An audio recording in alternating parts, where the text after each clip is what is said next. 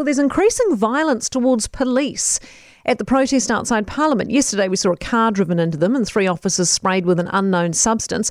And of course, Monday, police reported human faeces were thrown at them. So what does this do for the cause of the more moderate protesters who are in the middle of all this? With us now, activist John Minto. Morning to you.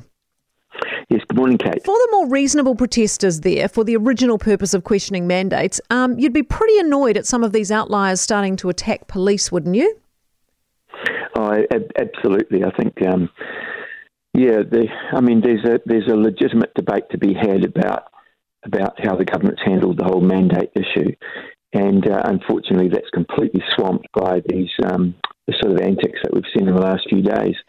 And the really unfortunate thing is, initially there was we saw this sort of thing happening in the first few days, and after 2 weeks, I think the group, should have been able to sort this out, to develop some clear guidelines, have some clear leadership, and unfortunately, I think with all the new people arriving all the time, that's overwhelmed them. So, yeah, it's a pretty awful look down there. Because protesters put out a statement last night saying the actions of these individual violent people's unsettling them, and their aggrieved police aren't doing enough about it. They feel it's purposely painting the whole protest in a negative light when they say it's lone wolf actions of a couple of malcontents who they claim aren't even part of the protest.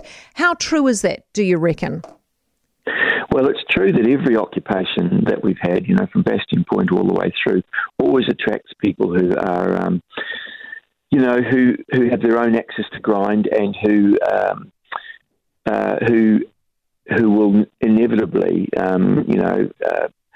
bring disrepute, if you like, onto the protest, unless the group itself has some really clear guidelines and, in fact, expel some of those people. You know what I mean? Simply says you are not welcome here. That's tricky, isn't it? Because they don't seem to have a clear, one clear leader or clear strategy. I mean, is that affecting their credibility?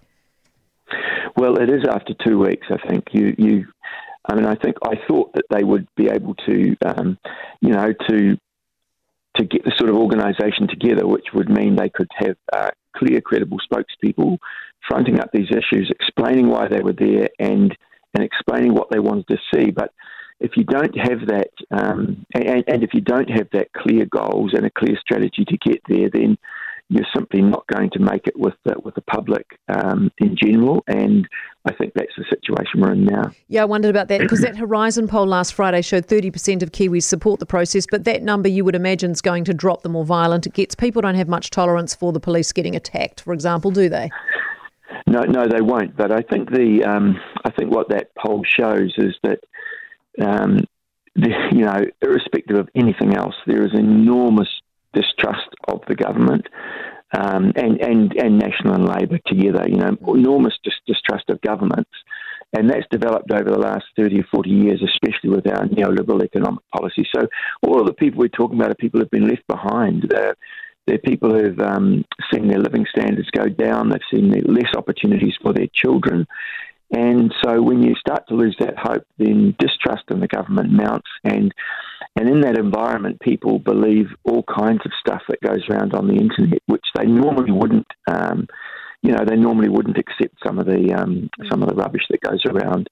Yeah, it's a good point, John. Thanks very much for being with us. John Minto, seasoned protester and activist, and probably right about the distrust. And also, what you don't want is them losing trust in the police, who they seem to be getting on quite well with up until, about yesterday, because it looks pretty obvious those higher up in the police sort of don't really have control of this thing. So messy. Where it goes, who knows at this point.